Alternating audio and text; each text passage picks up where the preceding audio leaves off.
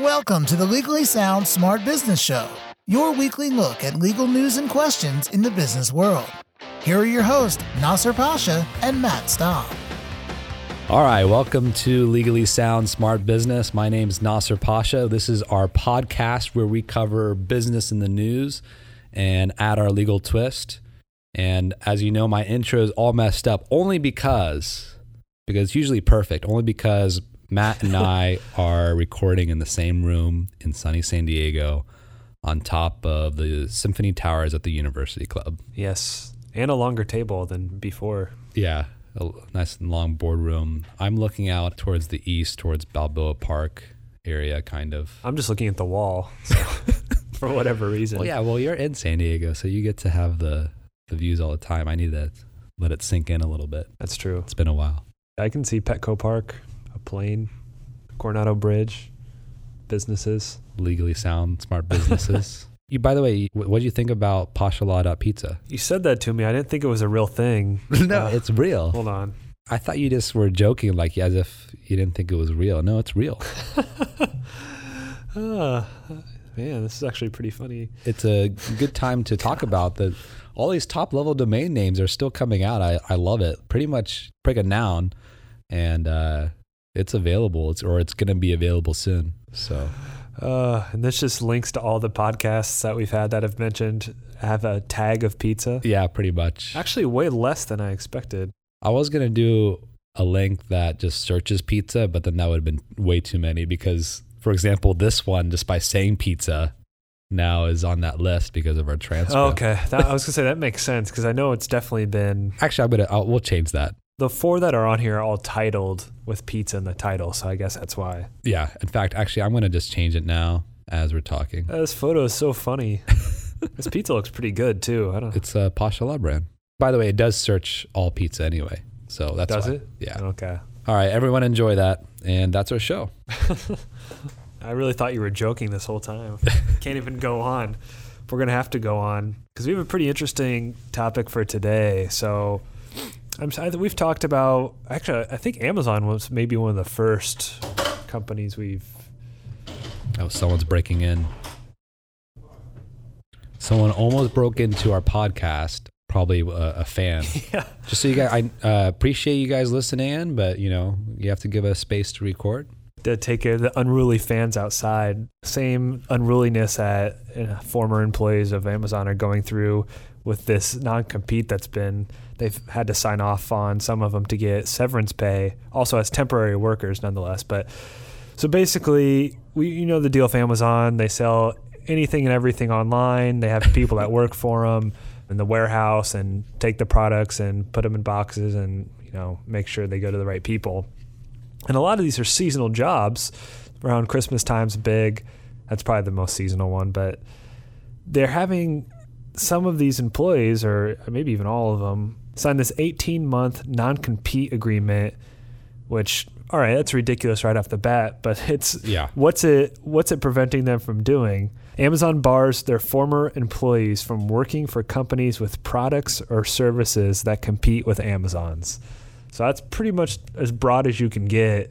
Just looking at the words, it's broad, but knowing what Amazon does, that's so overly broad. I can't imagine any court upholding this sort of, not even in California, just in general. It has to be within reason. Well, the thing is that these warehouses are usually in remote areas where there's not many employment options anyway. And by the way, another thing is these aren't like high-paying positions. I guess this article says maybe around $12 per hour.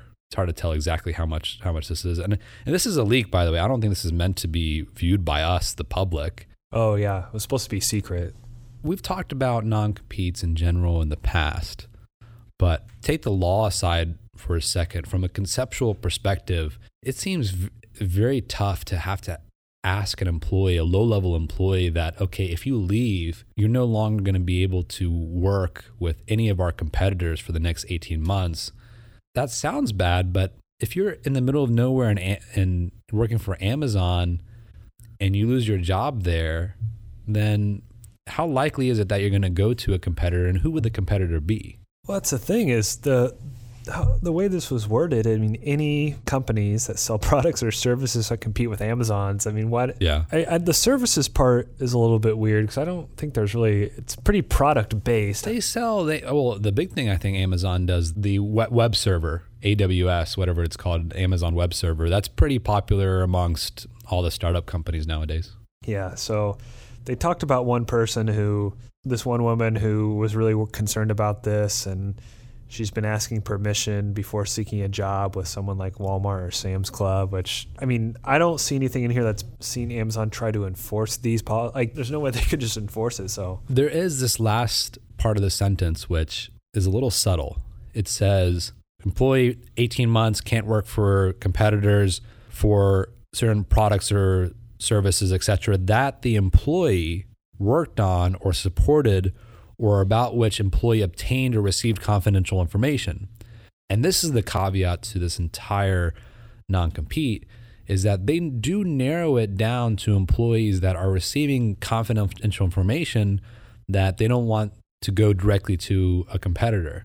And from my perspective, from just a public policy perspective, and this is also, I didn't make this up, this is also the stance of California and many other states, is that, okay, non-competes we're not going to tolerate. However, if it is in connection with the keeping confidential information secret, then it's tolerable. Now, I'm not saying this is going to be eligible in California. I'm just saying there is a connection to that non-confidential information. Yeah, I mean, I guess that is what they're concerned about, that, as they call it, the back-end operations of Amazon. But, I mean, what their products are coming down a conveyor belt and people are taking them and putting them into a box. I mean, I guess there's obviously some method to the madness, but it's not like they're actually, one of my best friends has worked for Amazon past 2 winters for seasonal jobs. I should ask him what. He probably couldn't tell you. It's probably confidential, but the disconnect I think we have is if it's a low-level employee. So now here's the question. Maybe, let's just give the Amazon the benefit of the doubt, is that maybe this is just part of a standard clause from a policy perspective, company policy perspective. They don't really consider enforcing it unless the particular employee actually does have some secret confidential information and then goes to a competitor. And it's kind of just a something to discourage employees from doing that. Yeah, that's definitely possible. From Amazon's perspective, it's very easy. I mean, obviously this is a great way to fix it. But from the employee's perspective, they'll say, well, we can do that through just a non-disclosure agreement. I look at it this way from the employee's perspective. A lot of them are temporary workers, so obviously people that are really hurting to find a job. I think they sign this and could care less about it, and they're not going to think twice once. And also, even if, all right, let's say someone does that.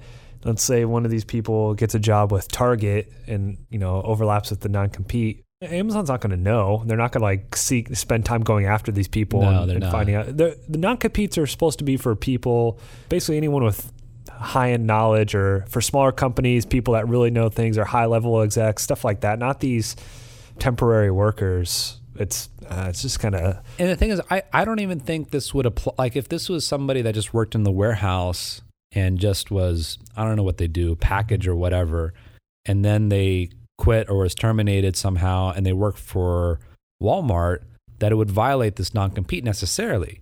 But if you look at this particular article, they interviewed one woman who works out at one of Amazon's warehouses during the holiday season and took this agreement pretty seriously, saying that she would ask permission before seeking a job with a retailer like Walmart or Sam's Club. And I'm quoting from a consumerist article. And so from a employee perspective, if they understand this agreement to be that way, it's doing its job, right? Already their employees are concerned, hey, if I leave, now I can't even go to Walmart. I have to ask my previous boss's permission. Well, they also could have whoever wrote this article could have asked around and had a bunch of misses, because the people that true. Really... the person that's said this for this article is not going to care because she has abided by the non-compete. It's all the people that are skirting it that probably don't want to sign, don't want to say, I've.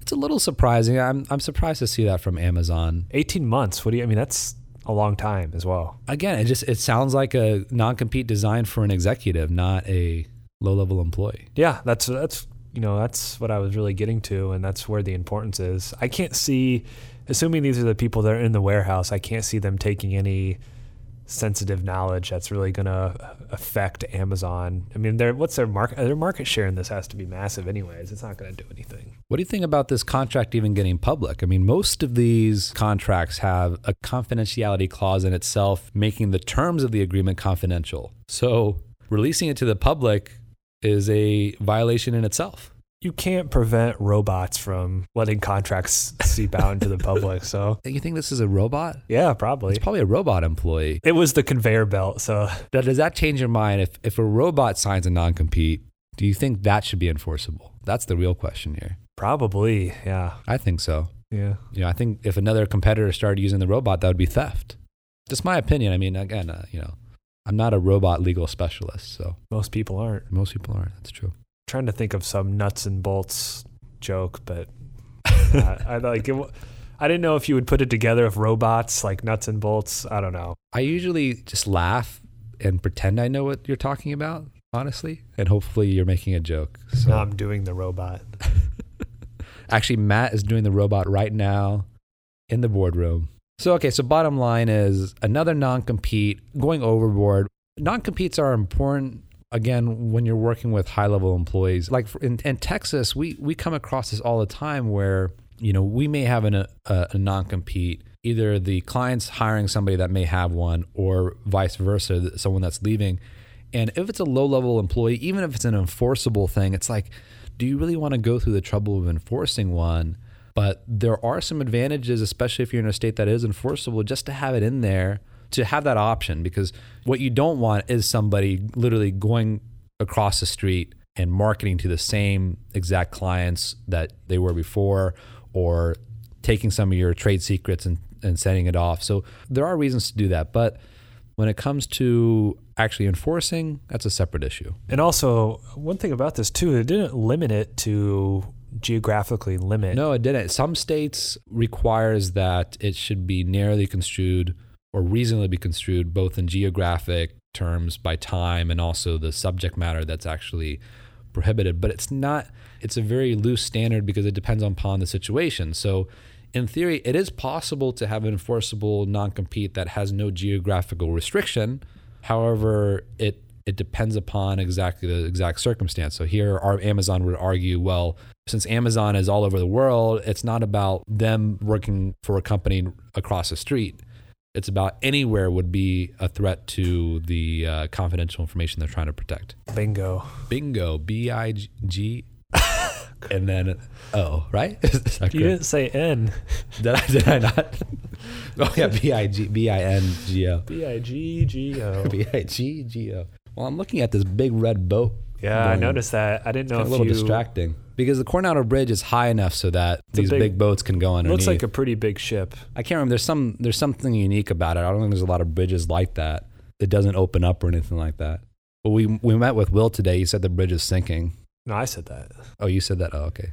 I think Will was in denial that it was. Well, I don't know if it was either it's sinking or it's just not structurally sound. Actually, I do remember when I was living here, my mom said not to drive over that bridge because she read some article about it.